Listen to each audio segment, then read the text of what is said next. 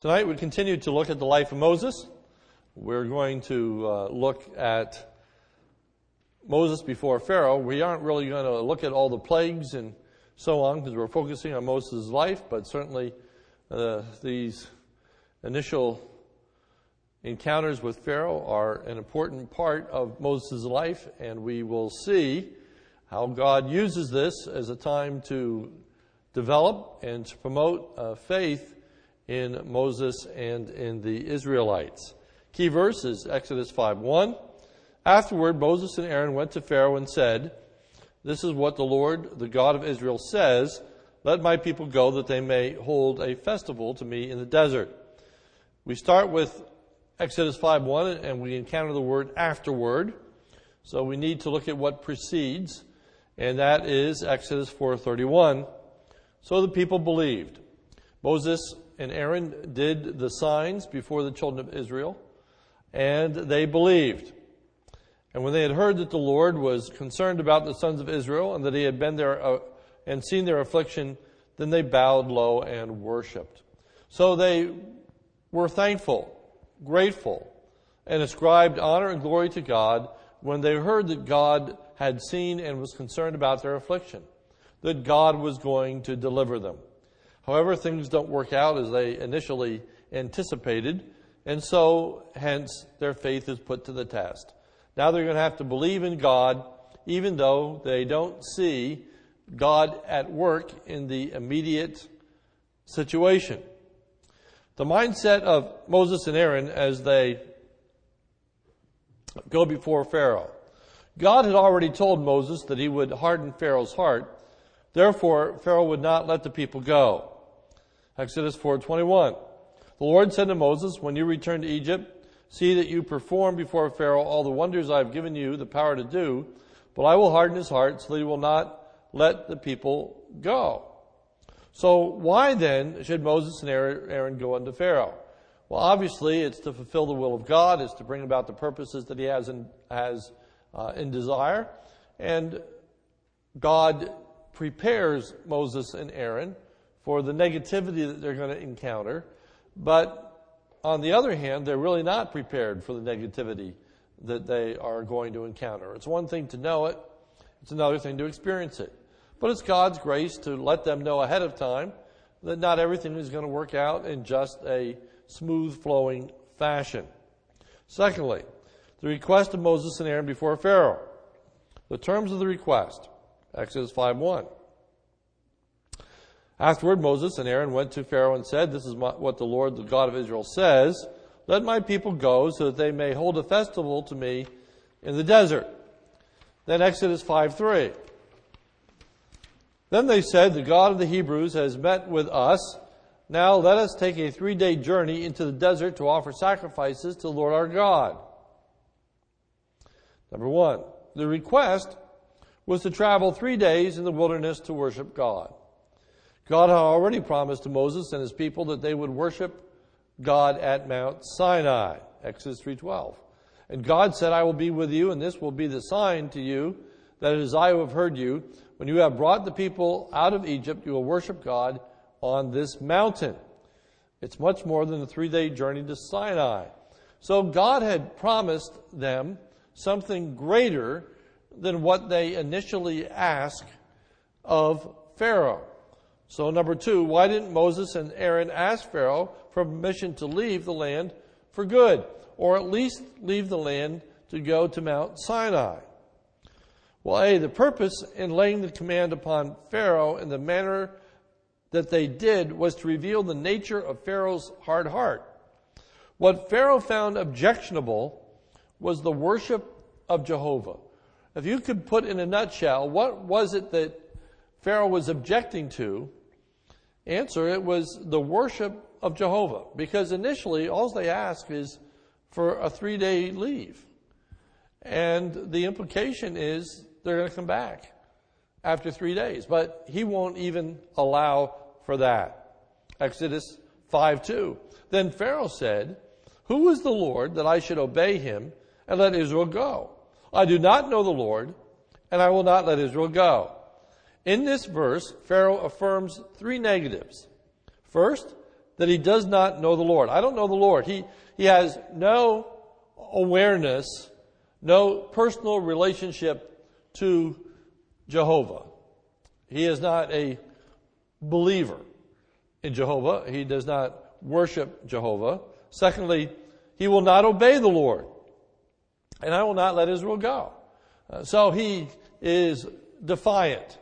Not only does he have no personal relationship with God, he has no desire at all to heed or to follow God's instruction. And third, he does not honor the Lord. Exodus 5:2, Pharaoh said, "Who is the Lord that I should obey him?" So who is this Lord? Why should I care what you people say about your God? So he is not interested in promoting the worship of Jehovah. The whole thing just makes no sense to Pharaoh, and thus he is not willing to let the children of Israel go. B, the purpose in laying the command upon Pharaoh in the manner that they did was show the essence of Israel's mission. The ultimate purpose for Israel's release was to worship and serve God, Exodus 5:1, that they may hold a festival to me in the desert. A contest was to follow between God and Pharaoh. The issue was, whose people were the Israelites? Did they belong to Pharaoh or to God? To whom were these Israelites ultimately responsible? Pharaoh said it was to him, and God said it was to God. So the contest is going to ensue as to whom the children of Israel have an obligation to serve. C, the purpose in laying the command upon Pharaoh in the manner that they did was to crystallize the purpose of deliverance. The intent on God's part was not merely to release Israel from its bondage in Egypt. It wasn't simply to get them out of Egypt, out of servitude, out of hardship, out of affliction. It wasn't just the negative. Nor was the primary intent to bring them to a wonderful and good land, the land of Canaan. And he is going to bring them to a wonderful, good land. He is going to bring them to a land flowing with milk and honey. He is going to richly bless them. But three, the reason for the release from captivity was so the children of Israel could worship and serve God. That is the ultimate purpose of their being released from captivity. And we're to learn from the great Exodus account and all of the workings of God a lesson about our own salvation. And that is that God is not intent simply on delivering us from hardship, difficulty, affliction, and problems. Nor is it simply to deliver us from hardship, difficulties, and problems and take us to be with him in heaven forever and ever. But the reason that God saves us is for us to worship and serve God, to do his bidding, his will. It's to serve him. So the very familiar verses to you, Ephesians 2, 8, 9, and 10. For by grace are you saved through faith, and that not of yourselves. It's a gift of God, not of works, lest any man should boast. For we are his workmanship, created in Christ Jesus unto good works, which God before ordained that we should walk in them. So God saved us to perform good works, good deeds, to achieve his purpose and his end. And that's what God has in view for the children of Israel. And that's where they often run amok, because they want to be in a land flowing with milk and honey.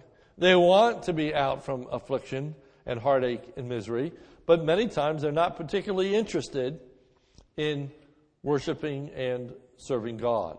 And that's what God has to continually deal with in the rebelliousness of the children of Israel, and that's what God has to deal with even in our own lives. So B, the motivation for the request. Exodus 5:3. Then they said, the God of the Hebrews has met with us. Now let us take a 3-day journey into the desert to offer sacrifices to the Lord our God, or he may strike us with plagues or with the sword. Number one, If the children of Israel would not be willing to go, then God would bring pestilence upon them. That's what they said.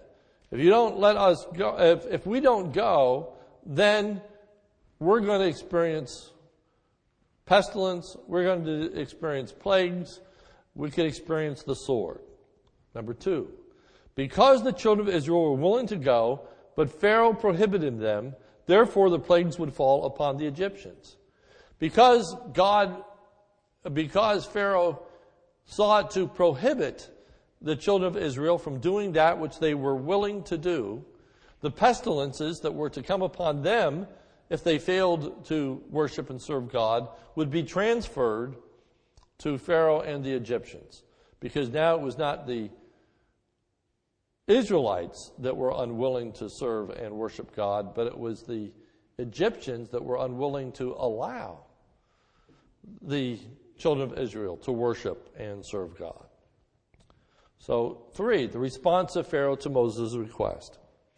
But the king of Egypt said, Moses and Aaron, why are you taking people away from their labor? Get back to your work. Then Pharaoh said, look, the people of the land are now numerous, and you are stopping them from working. It appears from this statement that Pharaoh had already heard of the conferences that Moses and Aaron had with the Israelites. That this word that Moses had said to the children of Israel, that they were going to be delivered from their affliction, the miracles that he had performed evidently had already reached Pharaoh's ears. Further, it also appears that the anticipated release on the part of the Israelites caused them to be much less diligent and agreeable in their forced labors. For it says in Exodus 5:5, you are stopping them from working. Evidently, when they heard this news, they were so excited and so delighted that they were going to be free from their affliction that they began to slack off. Why work so hard? God's going to deliver us. And they began to be agreeable. They began to rebel against Pharaoh. They began to take things in their own hand, their own initiative. And Pharaoh says, why then are you stopping them from working? See, Pharaoh wanted the people back hard at work. So Exodus 5:4, get back to your work. So there's where we find out that they are slacking off, because he's not concerned that they will slack off in the future. He's concerned that that's what they're doing now. He says, get back to work. So Pharaoh's response was a quick one. Verse 6, that same day, Pharaoh gave this order to the slave drivers and foremen in the charge of the people. Pharaoh's response was a harsh one. You are no longer to supply the people with straw for making bricks. Let them go and gather their own straw. But require them to make the same number of bricks as before. Don't reduce the quota. They are lazy. That is why they are crying out, let us go and sacrifice to our God. So he says this isn't really about worship. This isn't really about serving God. This is simply about a lazy people who are trying to get out of work. And so they want a 3-day festival because they don't want to work. They don't want to work. I remember years ago, I worked at a store in Berkshire Mall that's now out of business, but it was called Hughes & Hatchers. It was a men's clothing store. And back in those days, it was always closed on a Sunday. And one year, I was working at Hughes & Hatchers, and it was time to take inventory. And so they were going to take inventory on Sunday. And I said to the manager, he knew me, he knew that I was a Christian. I had witnessed to him already. And I said, I teach Sunday school, etc., and I would really appreciate it if I could be released from having to work on Sunday. He said, everybody works on Sunday, this one Sunday a year. That's all I ask, no exception. So I said, all right. So I went into work, and I worked that day, and I got done. And he said, Cal, he said, you forgot to punch your card. He said, you're going to get double time for this today. He said, but you forgot to punch in, so I wrote on your card, but punch out. And I said, no, I didn't forget. I said, I want to get paid. He said, what do you mean you don't want to get paid? And I said, well, because I don't want to do this for the money. I'm doing this because I think this is a way that I can serve and help you, but my heart's not here. I don't want to do it. I don't want to get paid for it. And he didn't say anything else. A whole year went around, and I was still working at Hughes and Hatchers. That was when I was going to college. And it came time for inventory. And he said, everybody's got to work for inventory. I don't care what your excuse is. He said, basically the same kind of thing. You're lazy if you don't want to work on this one day. And he looked at me and he said, Cal, he said, you don't have to work. And he said, because he's going to be in church. And he said to everybody else, now don't you say you're going to be in church, because he's in church every Sunday, is what he said. But that's the kind of response, you see, that Pharaoh had. His response was, you're just lazy. You're not really interested in worshiping God. You just don't want to work. And so he's going to make it difficult for them. So Pharaoh's response was an unbelieving one. Verse 9. Make the work harder for the men so that they keep working and pay no attention to lies.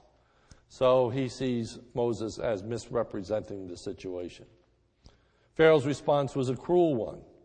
Then the slave drivers and the foremen went out and said to the people, this is what Pharaoh says, I will not give you any more straw. Go and get your own straw wherever you can find it, but your work will not be reduced at all. So the people scattered all over Egypt to gather stubble to use for straw. The slave drivers kept pressing them, saying, complete the work required for you each day, just as when you had straw. The Israelite foremen appointed by Pharaoh's slave drivers were beaten and were asked, why didn't you meet your quota of bricks yesterday or today as before? So, things got tough. Number 4, the response of the leaders of Israel. The leaders' response to Pharaoh, verse 15 to 19. Then the Israelite foreman went and appealed to Pharaoh. Why have you treated your servants this way? Your servants are given no straw, yet we are told, make bricks. Your servants are being beaten, but the fault is with your own people. Pharaoh said, lazy, that's what you are, lazy. That is why you keep saying, let us go and sacrifice to the Lord. Now, get to work. You will not be given any straw, yet you must produce your full quota of bricks. The Israelite foremen realized they were in trouble when they were told, you are not to reduce the number of bricks required of you for each day. So, they had an audience with Pharaoh. The Israelite foreman went and appealed to Pharaoh. They complained unto Pharaoh, why have you treated your servants this way? They contend that the requirements are unreasonable. Your servants are given no straw, yet we are told, make bricks. Your servants are being beaten, but the fault is with your own people. So he says, look, the Israelite foreman said, this is unfair. This doesn't make any sense. You're telling us to do something, and you're not supplying us with the supplies. The unhappy reason is explained to them.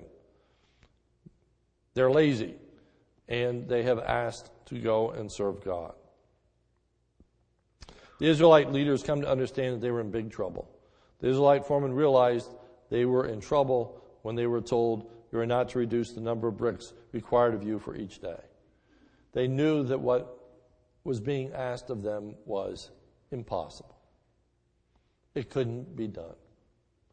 And so they were going to be at wit's end. So they are sent out. B, the leader's response to Moses and Aaron. When they left Pharaoh, they found Moses and Aaron waiting to meet them. So let's go down to number 1. They encountered Moses and Aaron who were waiting for them.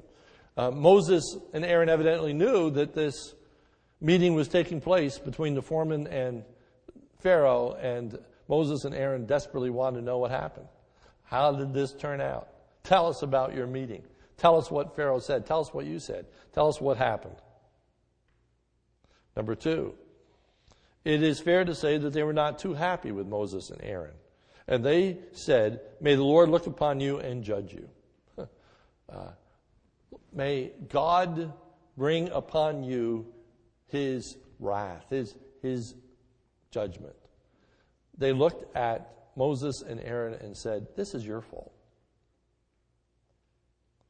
This is your doing. We had it just fine.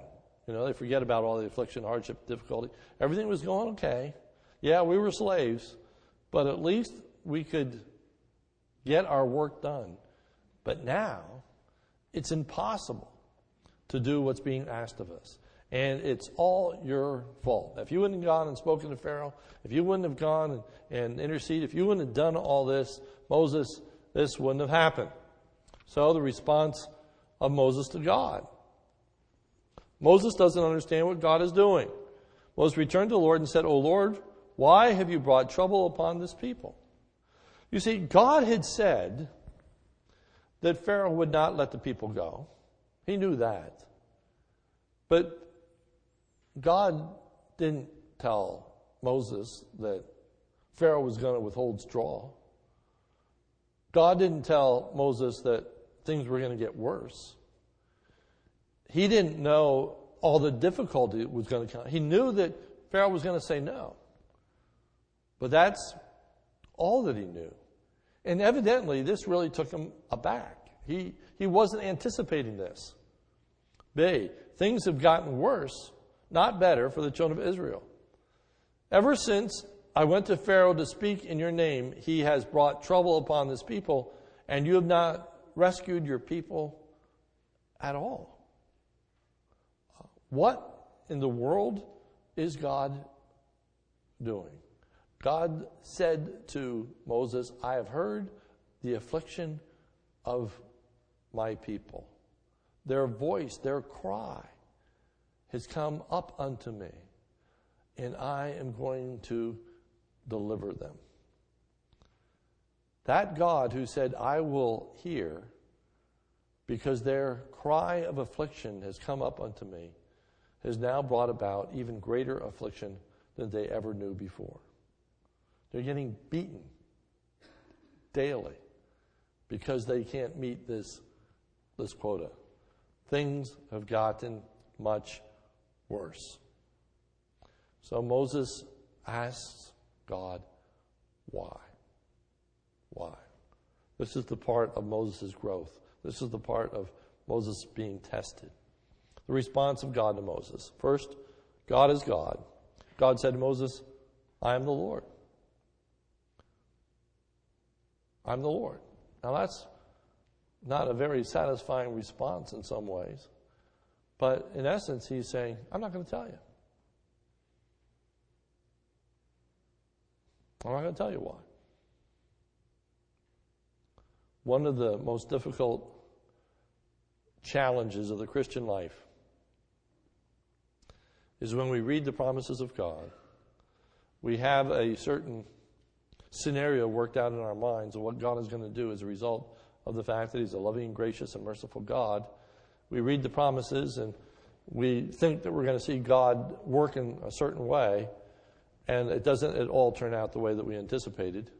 It doesn't turn out for what seems to be the better, but rather it seems to be for the worse.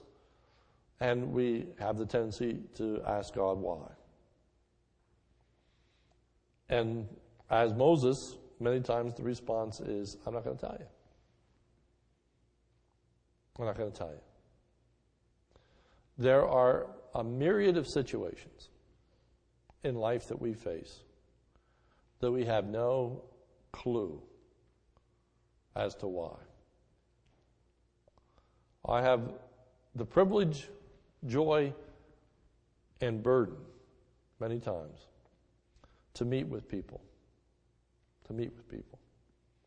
This morning, I relayed to you the situation with Brandon and Amanda and the fact that their child is going to be severely limited, that her brain is not forming the way that it should, and the outcome looks pretty dire. I have no answer as to why.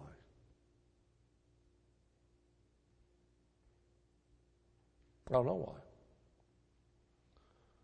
Now, they haven't asked me why, but if they were to ask me why, I don't know. I don't know a lot of things in my own life. One of the questions that I raised personally, my own life, was when my father developed Alzheimer's. Here was a person who was an elder in the church. He was our Wednesday night prayer meeting leader. He taught Sunday school. He had a good mind, used that mind to honor and glorify God, and he got to the place where, he was wetting himself and all kinds of things.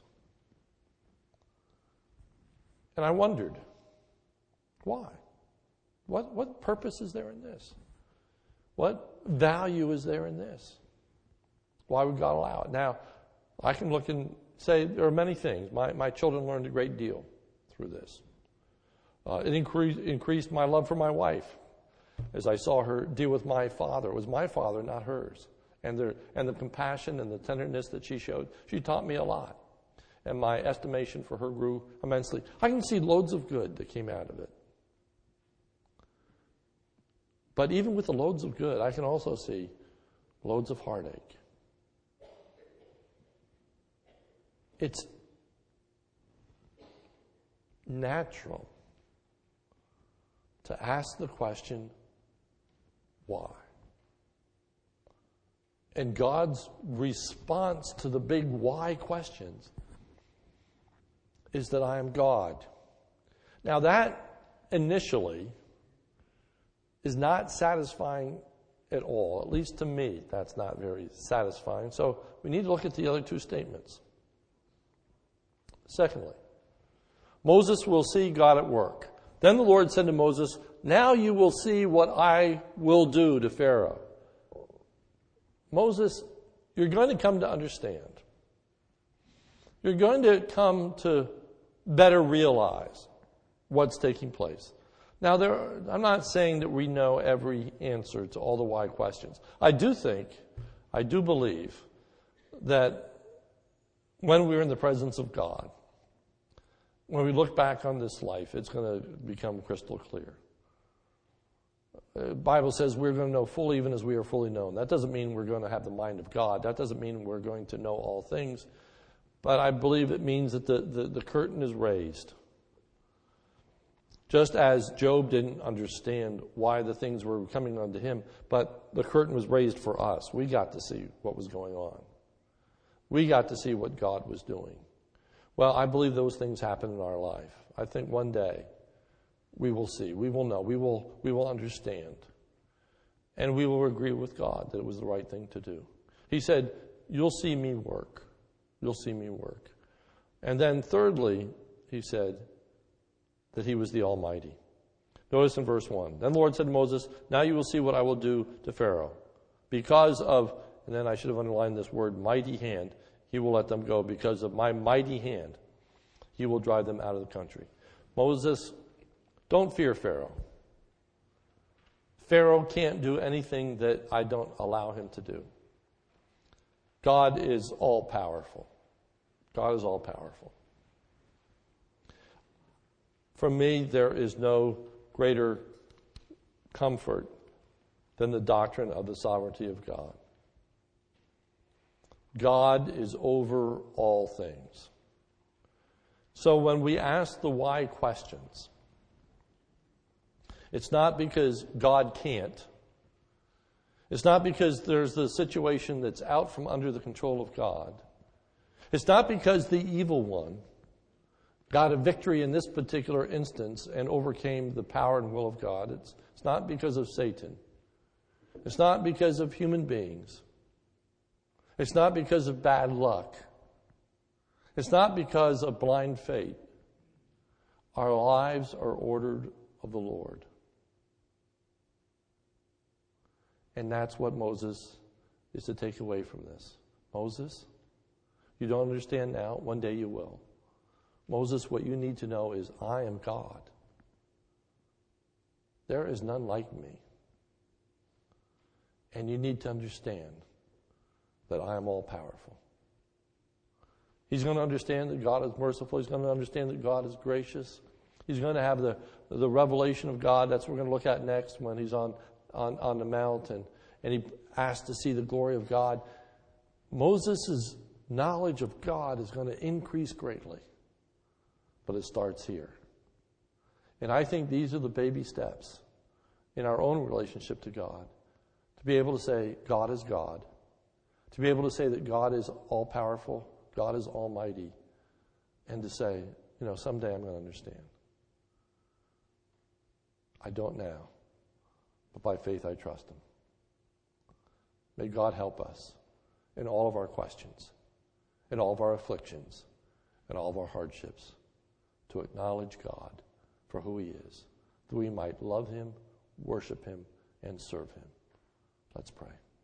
Our Father, even as you delivered your children to worship and serve you, you have delivered us to worship and serve you as well. And in this process of deliverance, as we look to the new heavens and new earth, as we look to the resurrection, as we look to being in your presence forever and ever, even as the children of Israel look forward to the promised land, Lord, we realize that this present journey is wrought with a lot of hardship and difficulty and things that we don't understand. So, O God, refresh us and renew us. Give us confidence that you are God, that you are almighty, and that we will understand one day. Grant us peace and comfort, Lord. Grant us of your mercy. We pray for our brothers and sisters in their afflictions and in their questions and in their hardships. Help them, we pray, in Jesus' name. Amen. Thank you, and you are dismissed.